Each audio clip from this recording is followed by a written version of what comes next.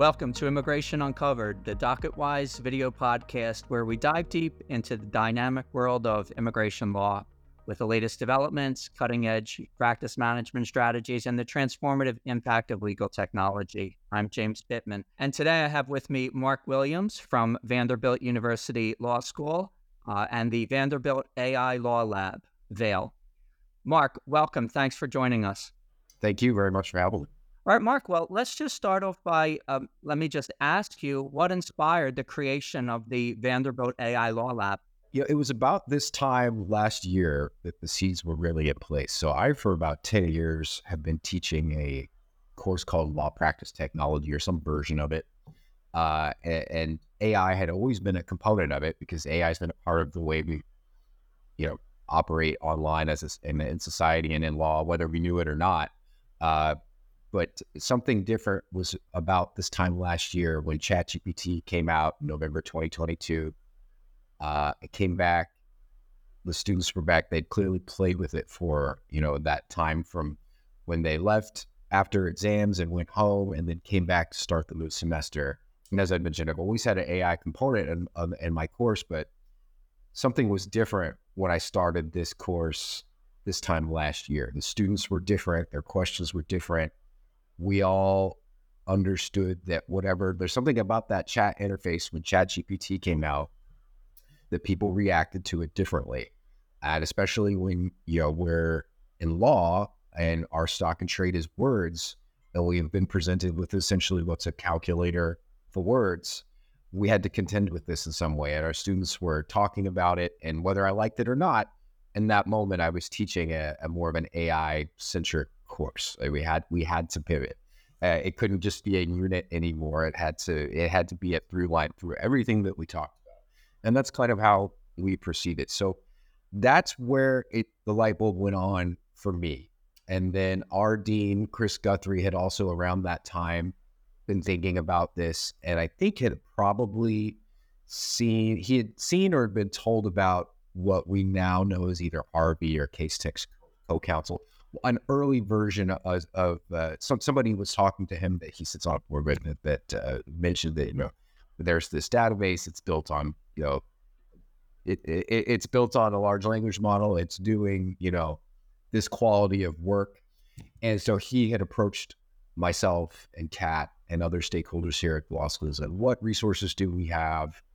What can we do to be proactively thinking about this technology so that we can emerge as a school that's sort of at the forefront of thinking about the implications of this for both students and for legal work and from there. So those are really where the seeds of it sort of happened over the spring of 2023 and working groups on through the summer towards finally what we have a launch. So we also at Vanderbilt, part of how this came together is if you look at Vanderbilt and some of the generative AI work that's being done university-wide, we are truly a part of like a larger consortium of people that we're tying in with that have more computer science backgrounds and expertise that we have been able to leverage their partnerships as well to help us bring this lab to fruition.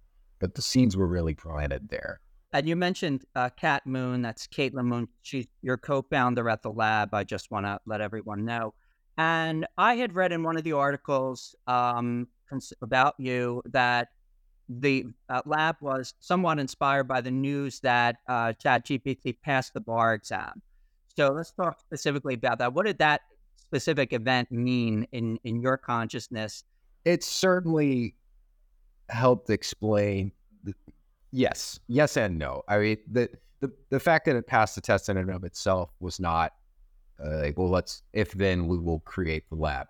But it's certainly that leap. And I still find when I talk to attorneys, and this is part of the mission of the lab in this early days, is people don't understand the leap in power that GPT-4 represented from the previous iteration of just sort of the best frontier model. Like if you haven't interacted with that model and you're a user of generative AI, you haven't experienced the full capabilities of what these tools can do. And so, that was a light bulb moment because you can go see that paper. You can go look it up online. GPT-4 passes the bar exam. And it goes from being a bottom 10% test taker with Chat GPT to a top 10% in the course of a couple of months.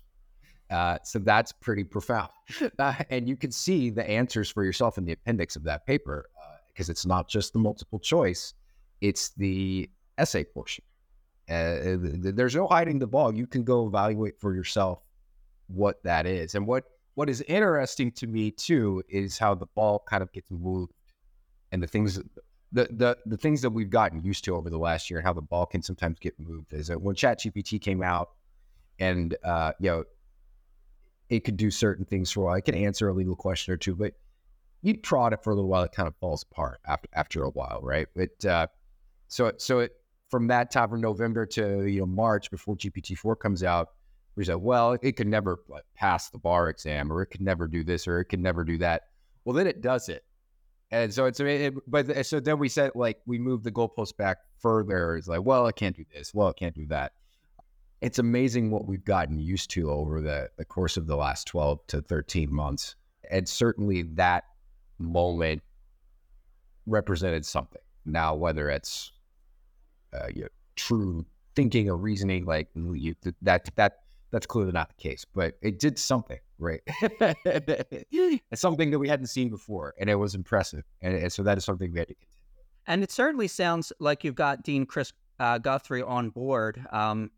So could you, as one of the co-founders of the lab, could you share the specific goals and objectives that the lab is currently aiming at in terms of harnessing AI for legal services and knowledge?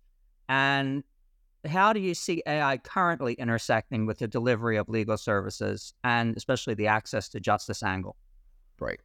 I think right now, in this current moment, we have a suite of courses that we offer, and we're teaching one right now called AI and Legal Practice. And then I mentioned my Legal Practice Technology course earlier.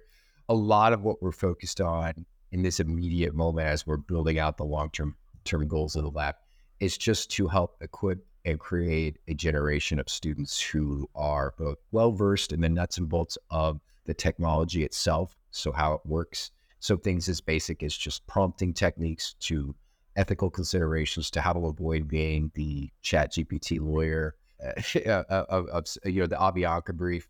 Lawyer. Right.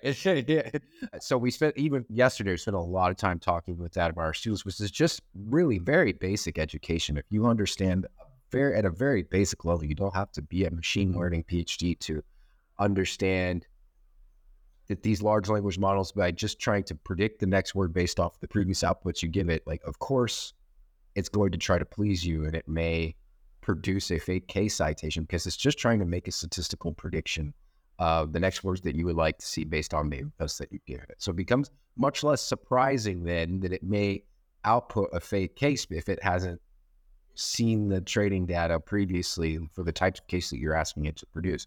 So just sort of coming up with those use cases and grounding our students in that reality of the technology, that is a big focus just right now. I think long-term, that will subside and we'll move into more ethical implications. What does it mean for the nature of legal work if certain tasks that we used to do are now more automatable? What then do we do with our time as attorneys? Those are the longer-term focus. That's really the immediate goal right now, is to create a student that understands everything from that very basic nuts and bolts prompting all the way out towards more policy and access to justice implications. And then on the access to justice piece, we do have active partnerships with, right now, Professor William Catt has a separate course that's also part of the concentration we're developing. It's a course called Legal Problem Solving. And that course will partner with the Legal Aid Society of North Carolina to come up with access to justice-based solutions using generative AI. We also are partnering with computer science students here at Vanderbilt, so they will kind of work as teams together to create solutions. This end result solution doesn't necessarily have to be generative AI, but it will be involved in the it could, or it couldn't. Like, it uses sort of human-centered design process to iterate an end solution. So we don't necessarily know what that end product is going to look like, but it is fascinating just from that's always been a inspiration for the lab, either when we talk to our clinical folks here at the law school, to legal aid clinics that are external to the law school, even if it's not legal work itself, just the intake, the process, the business of law, those things that generative AI can help with were immediately evident to people who work in those fields. And so we certainly, a big part of the impetus for the lab is to be a place where those kind of people can come together and do what a lab does, just explore use cases, to try it, potentially fail. Some of the things we do may not work. But if one of them works and five of them don't, if our students learn something along the way, that will be a valuable process. Just for context, I mean, Vanderbilt has a program on law and innovation. So how does the AI lab fit together with the program on law and innovation? And what's the emphasis of the program versus the lab? The program on law and innovation has been around, I want to say, since 2015, 2016, somewhere in there. And I really, a lot of what we currently have that would constitute the lab, at least as far as our launch phase. We are very much a scrappy startup. We're kind of building the rocket ship as we're flying it. But what we found is that we already had the pieces in place within the program on law and innovation to constitute the lab and just be much more intentional about it and put them together and package them in a way that would be appealing to our students. And just, we were looking for a vehicle like this for some time, and generative AI was obviously because we'd already had policy oriented classes on artificial intelligence here. We've had Professor J.B. Rule has a course called Law 2050, which explores many of these some sort of questions, and then we've intentionally created AI specific courses within that program as well. What we found is we had the people and process in place that it made sense that this is a natural extension of the work that program has done.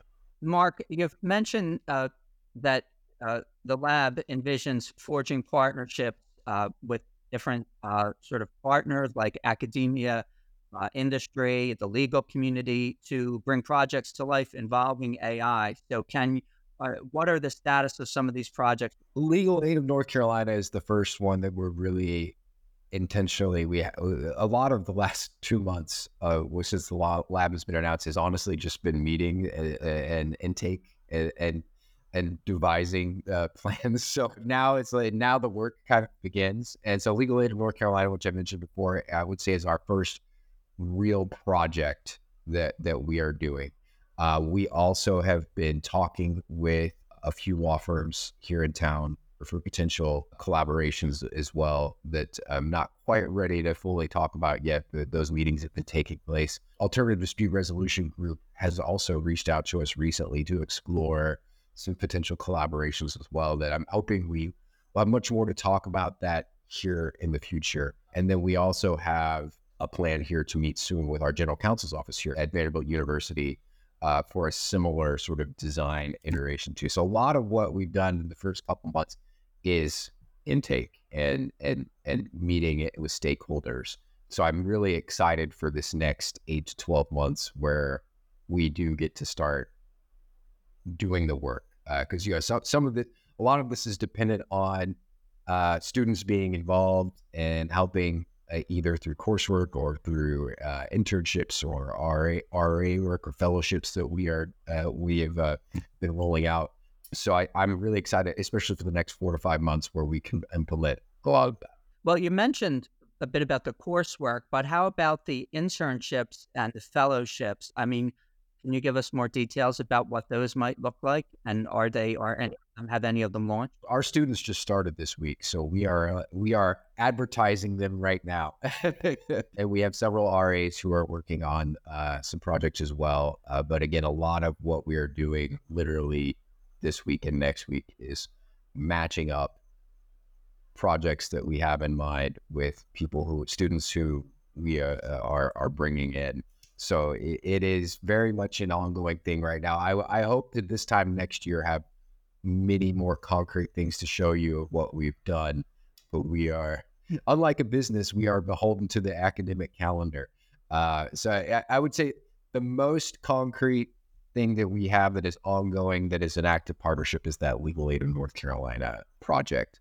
But again, we're very much working on spinning up those other projects. We have no shortage of work. I will promise you that.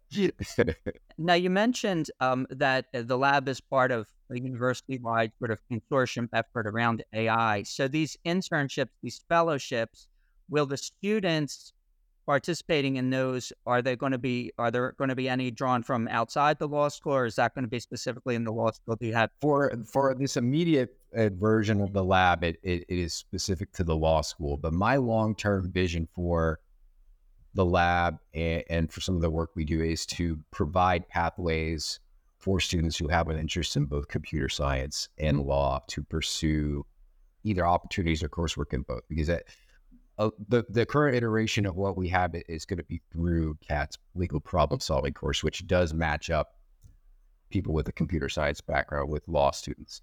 Long term, I would like to create a much more intentional sandbox where those students much more sort of naturally sort of cross back and forth. We're building those bridges right now. And that's what's exciting about being at Vanderbilt is that the interest, the technical know-how, the mindset of sort of curiosity and creativity and innovation, it's in place for it. We are in the process of making that happen, but the only reason we can make that happen is because we have the willing stakeholders to be able to do that. We very much have an idea in mind, but nobody's quite done a lab exactly like this before, so we don't have a roadmap either. So that makes it both a little scary and a lot of fun.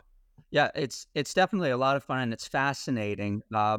And I fully understand that you launched very recently. I mean, in terms of the involvement of the faculty, aside from the coursework that you mentioned, do you see as things develop that the lab will be able to affect the coursework and the instruction of other professors in the law school as they gain familiarity with the AI technology? I mean, do you, aside from sort of yourself and Kat, who are focused on the lab, has there been involvement of other faculty in the law school yet, or how do you see that developing? I think that is really left to each individual professor to the extent to which they use or don't use the technology for their own work, for in their classroom.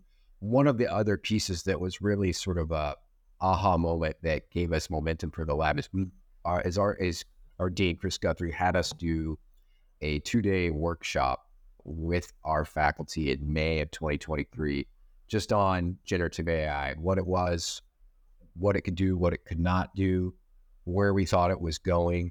And that did spark a level of curiosity, I think, in our faculty that set maybe us on a path of embracing or at least exploring the technology and its use cases that was maybe unique to us amongst not every law school, but I would say most law schools in terms of putting that in the hands of faculty and having them really think about intentionally ways that it could enhance and amplify their work. And shortly after that workshop, the law school did pay for individual faculty members to have their own GPT Plus accounts so that they can spend the summer practicing and just getting used to technology and what it could do. Because I think one of the things that Kat and I are strong believers of, and I'm always talking to our students about this too, is simply don't get analysis by paralysis of exploring these tools. And don't worry about crafting the perfect prompt. It's much more important to get in there, start prompting, and iterate. But part of the magic of these tools is that you can iterate and follow up. You can refine. So we find that just really anybody, if you practice with these things 10 to 15 hours, you will start to understand the use cases for yourself of what your workflow is, what it can do, what it cannot do, what Ethan Mollett calls the jagged edge of use cases. So things that you think it should be good at, sometimes it's horrible at. And then other use cases that you would have never imagined it could help you with, it's, creates whole new ways of working. So that is a lot of what we've been doing with our faculty and with our students, frankly. But that workshop really did set a lot of things in motion. Have there been any examples you want to highlight of aha moments or epiphanies for any of the faculty members? I mean, maybe people that have been law professors for a long time and this tool just comes out. Have you seen any of them sort of light up and say, oh my goodness, I really see how this could be sort of utilized in my field? Yeah, well, I mean, informally, I don't want to put anybody on notice, so but I've informally had conversations several times where faculty have mentioned, even just in preparing for lectures that they might give, they will workshop ways that they might explain the lectures, things that they would do that don't necessarily constitute having to have a right or wrong answer. You're not asking it for a case. You're not asking it for a statute, but they'll test out different arguments. And it really helped sharpen my thinking. It was an amplifier of their expertise. It wasn't a replacement for it. They didn't spin up their entire class lecture using a large language model, but they could take what they were planning to say and maybe refine it, sharpen it, consider alternative lines of questioning they may not have considered before. I've had multiple conversations where that was mentioned to me as a case. And then I've had others who mentioned they would use it as a data analyst, or you're just helping identify patterns in data. You have to be careful about the data you put in there, but especially if it's just a public-facing model, but using it in creative ways. And I think that's the most exciting. People talk to me about not trying to fit it into their pre-existing workflows, but it helped me do this new thing better, or gave me more time to focus on more creative and intellectually stimulating work, because I no longer have to focus on the drudgery of these other things that used to bog me down. Those are the things that get me the most excited, and the use cases that I've informally heard. But yeah, I don't want to name names. I did see some names mentioned, like Kara Suval, Jennifer Safstrom, and JB Rule. So JB is the sort of originator of the program of law and innovation. So a lot of the work we do kind of falls under his umbrella. And he is somebody who's been thinking about working in the intersection of law and technology for a long time, and thinking about the world of law and AI for a long time.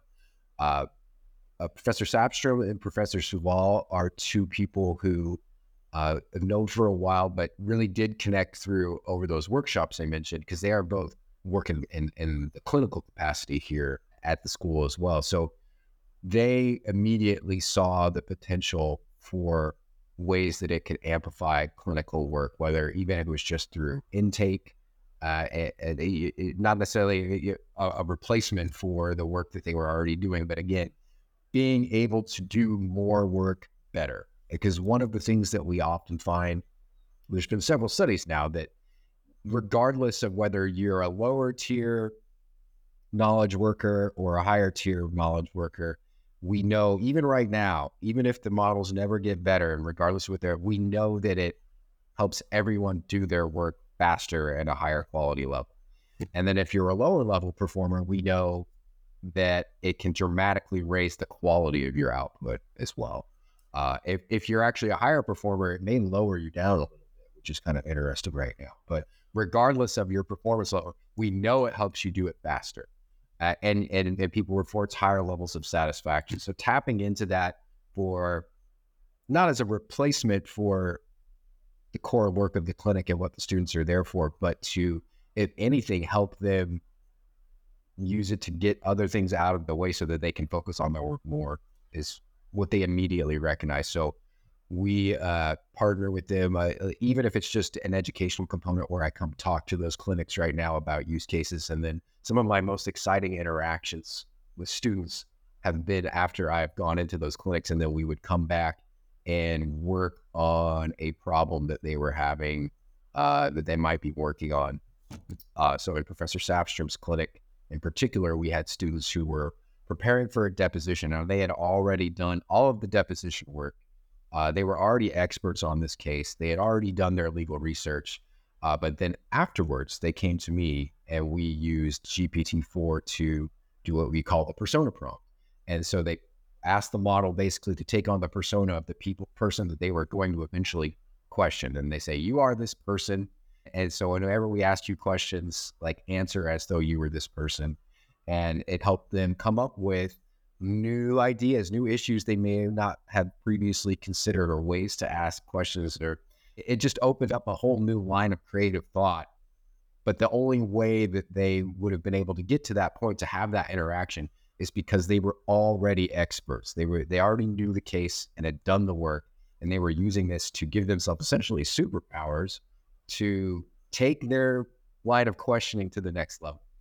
And that's exactly the kind of work that I hope to explore the most with our students, when I talk to attorneys, when I think about the future of legal work in general. It's that amplification, not necessarily fitting it into our pre-existing workflows, that's the most exciting.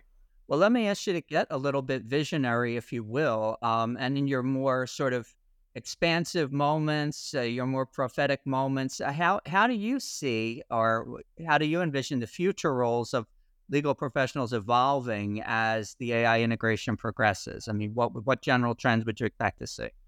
Kat and I often talk about we don't have a lot of answers. If we did have the answers, we wouldn't need a lab, right? Uh, so a lot of our work, especially over the next 2 to 3 years, is to help us understand and define what the questions are to answer that exact question. Because I'm almost out of the prediction game in terms of AI. Because if you told me that we have the features we have now this time last year, that would have seemed so futuristic to me. I wouldn't have even understood what you were talking about. So just keeping up with the rapid pace of change and equipping our students with the mindset to be able to embrace that change and to not run from it. That's the number one thing. Because I think at the very least, the thing we have to contend with is a lot of what these things are really good at just right now are those really automated tasks that we often train attorneys on early on in their careers. So if those tasks, those kind of rote tasks that we normally train on to sort of get up to speed as sort of legal proficiency go faster or just completely are automated, well, what then do we do with our time? I don't think it's a matter of lawyers are going away. I just think the nature of work that the lawyers do going forward, maybe we're just doing a higher level of work now, that some of this drudge work is out of the way. I often, and I'm not the first one to come up with this analogy, somebody else has mentioned this before, but I think about the calculator and the introduction of the calculator into like grade schools in the 80s, and the consternation that I was a child of the 80s, so I was a product of this. Just, what are the entry points for using a large language model? Just like what are the entry points of using a calculator? When is it appropriate to bring the calculator in to help you do a certain level of calculation? And when is it appropriate to set the calculator aside because you really need to struggle with this problem in a manual way to gain true mastery? And I think a lot of what we have to figure out for the legal profession is, even if it's just writing alone, what writing tasks are worthy of our time? Because it's Pablo Arredondo from Case Text often talks about this, that writing is thinking, right? And so there's still something very valuable about that when is the struggle of the blank page worth our time because we need to achieve a certain level of mastery of this topic, and the struggle is beneficial in that way, even if it sucks, even if we hate it, versus when is the blank page a complete waste of time, and what writing tasks can we set aside that really should just be rote automation. And sometimes those are the same things. Like you struggle with that for a while to the point that you can take it for granted and not have to struggle with it anymore. It's suddenly a task that you needed to learn becomes something that you can then train an AI model because you have a certain level of mastery that you feel comfortable evaluating its output. Those are the things that I don't have answers for, but that's the framework of which I'm working on, if that makes sense. Mark, you piqued my curiosity with your anecdote about the persona prompt. So, for our listeners, are there places that you can recommend where lawyers who want to try some of these things out and go to sort of learn about the various prompts or best strategies for Yeah. coming up with prompts? One of the projects I specifically am working on under the auspices of the lab is developing a prompt course for attorneys. And there are other resources out there as well, but I am developing one that will be on are you familiar with the learning platform Coursera? There's a few of them. So I literally just yesterday signed my agreement with Coursera to develop this course. But even you don't have to wait around for my course, even if it's not law specific. So I mentioned a lot of the partnerships we have here at Vanderbilt and people doing great work at Vanderbilt. One of the people that we have partnered with early and often, his name is Jules White, and he's a computer science professor here at Vanderbilt. He was one of the first folks over the summer that launched a prompt engineering course. And you can also find that on Coursera as well. He's got a whole suite of courses now. Highly recommend that anybody doing any kind of knowledge work, whether it's legal or not, go check those out. I certainly learned a lot, and it informs a lot of what I'm about to do with the legal specific course. Uh, uh, Learning different prompt patterns, learning how a large language model sort of accesses its training data and how you can sort of tip it to go deeper into its thought process and improve outputs. Those courses that he does are really helpful in sort of strategic thinking in that way. As one of the examples he'll often say is that there's a version of a prompt called few shot prompting, where you essentially, give the model a couple of examples of outputs that you would like to receive. And then say, so from now on, I want you, anytime I give you a question, give me the output in the style of the examples I've just given you. And what you pointed out is that what you've essentially done right there is you've written a computer program. You think about what a computer program is. It's a set of instructions that then you then want the computer to repeat over and over. But you didn't use Python, you didn't use C, you didn't use JavaScript, you used English. And so, and like, that's a lot of what the future of this is interesting to me. It's maybe, I'm rehashing quotes that other people have said much smarter than me. But, the new programming language in a lot of ways is English. Because of interactions like that. So that's one avenue I suggest people go to. There are others as well, but I'm biased towards my Vanderbilt colleagues when I mention that. And then also Ethan Wallach, who is a Wharton professor at Penn.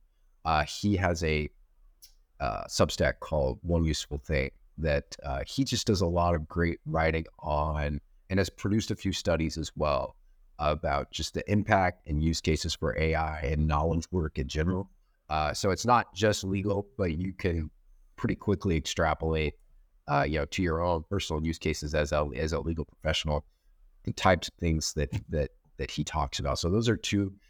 There's people coming out all the time with great resources, but those are two that I lean on a lot in my personal day-to-day work. Well, that's really helpful, and thanks a lot for that information.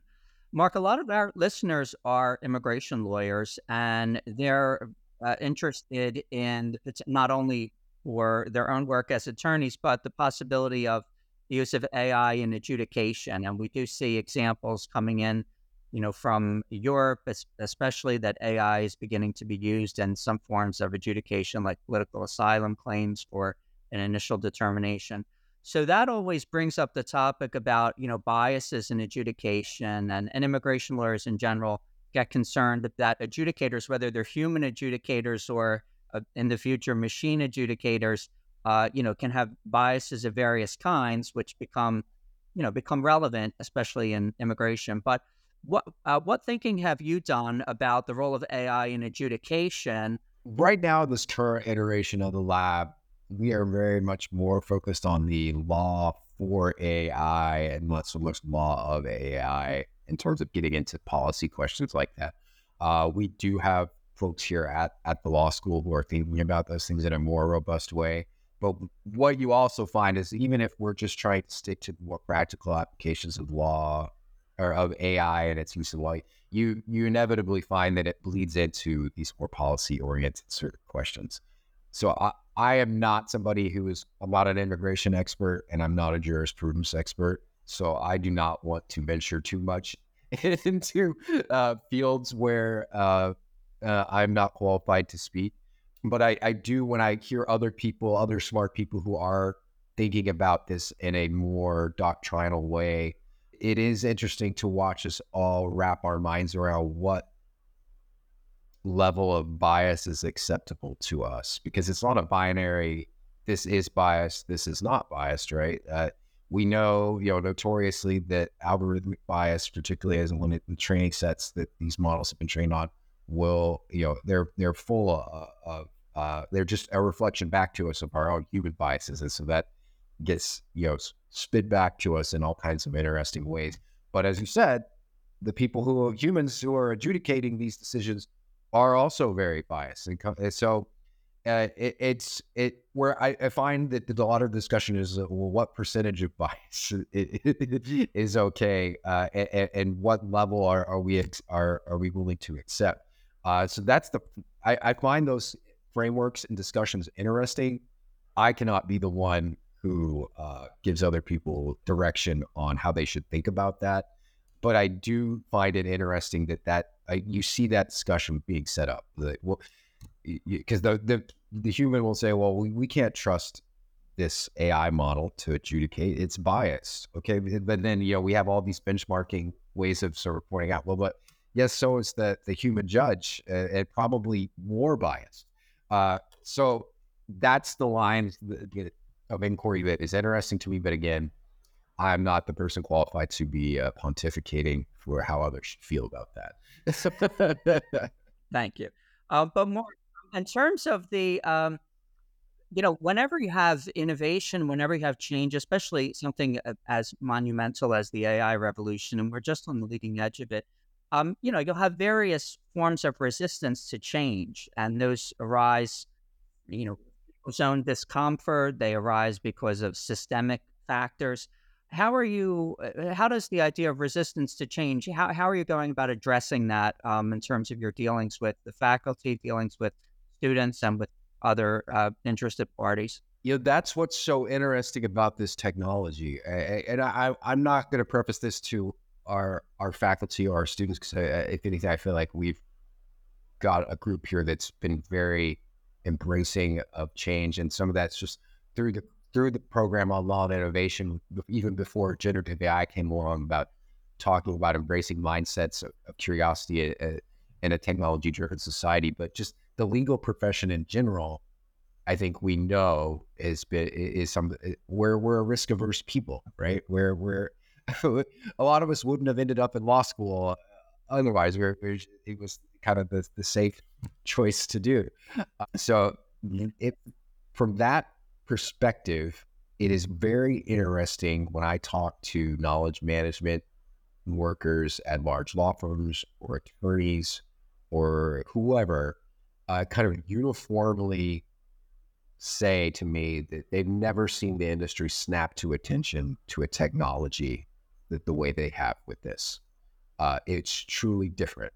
And the surveys that they've shown, because I tend to bear this out, so whether it's there's been several surveys by different companies over the course of the last six months or so, and they all show that the legal profession has a higher level of awareness of generative AI products and tools than the average citizen. Whereas it's like an 80% rate of have heard of it. Doesn't necessarily mean you've used it. Doesn't necessarily mean that you plan to use it, but you're hyper aware of it, right? Where it's about a 60% rate for the general population. And the surveys tend to also show that there's at least more so than previous versions of technology, openness or willingness to understand that this will have an impact on the way they do work. And that makes sense because, as we said before, our stock and trade is words, and this is a calculator for words. So that has to play some kind of a role in the way our work goes forward, even if it's not the practice of law per se. I think when I talk to people who are knowledge management or competitive intelligence or people who are in the business of law, they are already using this stuff every day. Even if all this did was just summarize stuff, it was just a summarization machine. That alone, I think, is already proved to be an invaluable use case for so many people that are out there. Even if the models never got better and that was the only task it ever did, it's already been revolutionary. On that point, have you seen it affect? I mean, in law firms, for example, in the summer associate program, let's say summer associates going into a firm are usually expected to do some of those tasks like summarization, legal research, coming up with a draft of a portion of a brief or something of that nature. Have you seen the firms adopting it and allowing, let's say, uh, associates or summer associates or interns utilize the AI, in the firm as such? Have we reached that point? I feel like there has not been a uniform response on that. Somebody else will have to measure that more. For through my anecdotal conversations, I will talk to one firm and they'll, have it, they're trialing things, they're have it amongst their innovation group, but they may be hesitant to deploy it firm wide just yet. But again, some of those conversations were taking place over the summer before, tools like Lexis AI came out, or sort of more law specific bespoke models that people are more accessing now, because now our law students have access to Lexis AI. So it's the calculation changes every week as to who should get what and when and how should they use it. It does not seem to be a uniform response. I think everybody is figuring that out right now. It'll be interesting to see, like, this summer, when this crop of graduates goes into their firms, now that we've had a year under our belt of this technology, what the approach is. Because everybody's looking at it, everybody's playing around with it. I know some firms have deployed it much more firm wide than where others, where they're maybe a little bit more risk averse. And I don't think there's one answer to that, at least through my anecdotal discussions. Well, if we can, let's drill down a little bit on the access to justice angle. And you mentioned your collaboration with North Carolina Legal Aid. That's the access to justice is one of the things that's very exciting about AI. I mean, we have a huge problem in this country with, the affordability of legal services and so forth. We all know that. Um, where do you see? I mean, how do you see the AI currently making a difference? That could go a lot of different ways. Because I view generative AI, really AI and generative AI in particular. It's like electricity. It's a general purpose utility. So there's different ways that it can sort of run through all of the work that we do, that doesn't necessarily involve dealing with a chatbot interface, right? But I do see we're in a phase right now where we still get to decide how that plays out. I don't know that there's an answer to it yet. One of the interesting things that I've seen so far is you see some of these, the Fifth Circuit, but other areas as well, where well-meaning court rules coming out, sort of requiring either, whether it's attorneys or pro se litigants, to sort of certify whether they've used AI or not. Which, and I understand the impetus behind those orders, but oftentimes the definitions of them are too broad or ill-defined, to the point where you couldn't even use a Lexis or Westlaw. You couldn't do a Lexis or Westlaw search the way that they've defined AI. That is really unfortunate. And we've seen, so specifically, and I'm going to forget who it is. There's a few people out there keeping track of orders where judges have either penalized or rejected cases because it was clear that the pro se litigant had used Chat GPT to craft the documents that they submitted, or maybe even it had submitted fake cases. There was a few instances here, but the thing to me is, particularly with pro se litigants in that instance, is what is our sort of, and we still get to decide this, but a lot of the issues that they will bring to a court don't fall apart because they don't have a legal claim. They fall apart because of bad writing, because they're unable to articulate what their legal problem is. It's not that they don't have one, it's that they can't, they're just not capable of saying what it is. And that, to me, is a place where this technology, whether it's going straight to a court or being able to articulate to a legal aid clinic, that using it as a translator to sort of suss out, like, well, what is this problem this person is really having? Even if it's not the final end product, its ability to do that sort of triage is really interesting to me. But again, there's a lot of caveats to that. There's a lot of policy responses. There's a lot of discussion that we'd have to have before we got to that end result. But I fear the approach that we've taken now cuts that conversation off before we can even have it, if that makes sense.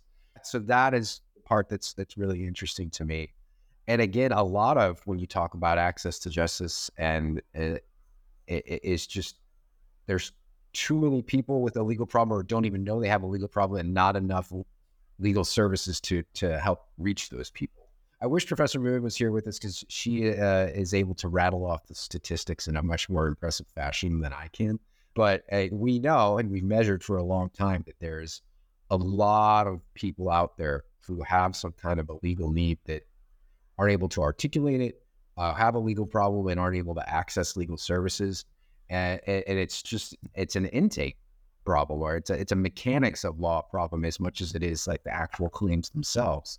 And these tools could certainly help with that in ways that we may even not even be able to anticipate right now. But that one is interesting to me in particular. Just like I have a problem that I don't know how to articulate it. Can I work with this model to help refine what it is I'm exactly trying to say? If that makes sense at all. Yeah, it makes a lot of sense, and it's very important for our users in the immigration law community, because certainly, analyzing a given fact pattern and determining a client's potential course of action. There could be several pathways, and also taking stock of all kinds of factors in the potential client's background. Those are all important things where AI language models could potentially be very, very helpful. I wanted to ask you a little bit about the ethical angle. Is the lab currently sort of implementing any guidelines to try to develop best practices in terms of ethical use of AI? And related to that, I mean, you mentioned someone keeping track of those court orders that come down, but are you aware of any sort of initiatives, especially by practitioners or by the organized bar, to sort of develop ethical guidelines around generative AI? Yeah, so right now we have been more in the educational component rather than the developing policy component or participating in this discussion. We just did a CLE here locally for attorneys, kind of that Professor Cheval was a part of, talking about ethical guidelines as we currently know them. But certainly, so California, I'm sure you're aware, California has released some of their guidance, and Florida as well. It's interesting to compare and contrast those. The California rule, at least proposed rules, seem to line up and be largely influenced by the work that the group out of MIT has been doing, which I'm sure you're familiar with.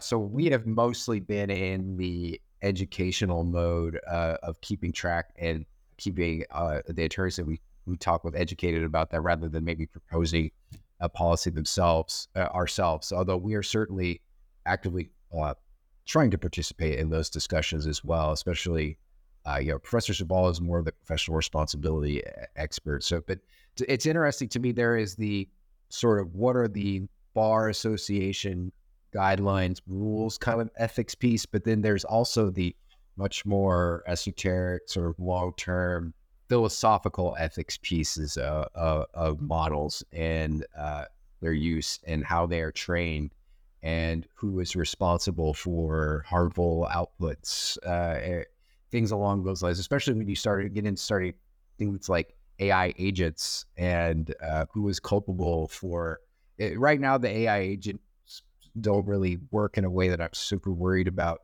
them causing harm in a way that we have to determine who's liable. But that is something you could see future use cases, all entire practices of law spinning up based around, I was harmed by the actions that your model that you devised took. And we need to just decide who is owed compensation here and who is responsible. Those are things I don't have the answer to, but it definitely runs the gamut from there. But right now, it's mostly just about educating students and attorneys that we talk to. We kind of view ourselves as AI extension here, like our local AI farm extension office, where we can serve as a local resource and host events. So, you can come get your CLE credit and also learn about sort of the current state. But because I've been teaching in law and technology for a while now, and there is no one uniform approach across any state right now, right? And I'm reminded a lot of sort of social media ethics rules or any other technology rules, where major jurisdictions would often have really conflicting guidance on how they approached different sets of rules. So the main thing, if it is right now, it's just educating everybody that you really have to be hyper aware of what the rule is where you are, because the ABA model rule may not line up with, or at least the interpretation may not line up with where you are. We've seen that happen with previous technologies in the past. So that's again another one where you talk to me 2 years from now, I have a much more robust answer for you. But it seems like as a group, as a profession, we're still very much trying to figure out what does it even mean when we say ethics for these models. If that makes sense at all. Yeah, no, and I just really think it's important for practitioners, as you said, first priority is get up to speed, get educated, but then also, be a participant in developing the policy. And I'm just very interested in following, what the fora are for developing this policy and how practitioners can really have input. So the whole regulation and policy angle gets off in the right direction. Yes. I think that's the number one thing right now is that we still get to decide all of this. It's not a backwards looking thing.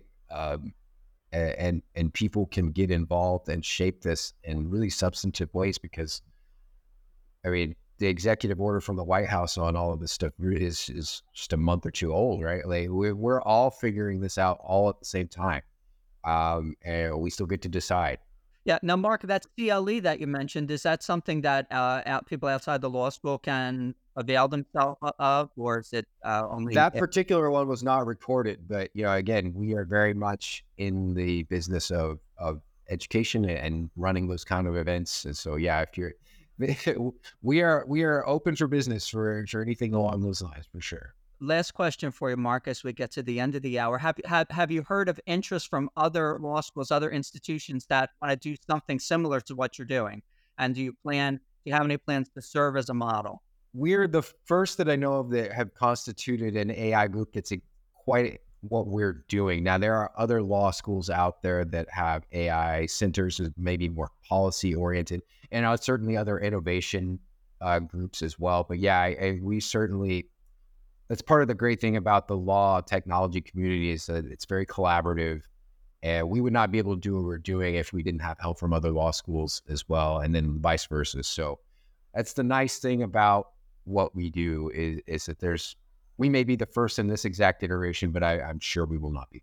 For sure not. Mark, it's really been a fascinating discussion. It's so exciting what you're doing there at Vanderbilt, and I'm sure that we're going to have you back in the future to follow your progress. So thanks very much for your time. And this has been that's Mark Williams with Vanderbilt's Law School's AI Law Lab. Mark, thank you for joining us. Thank you very much. I appreciate it.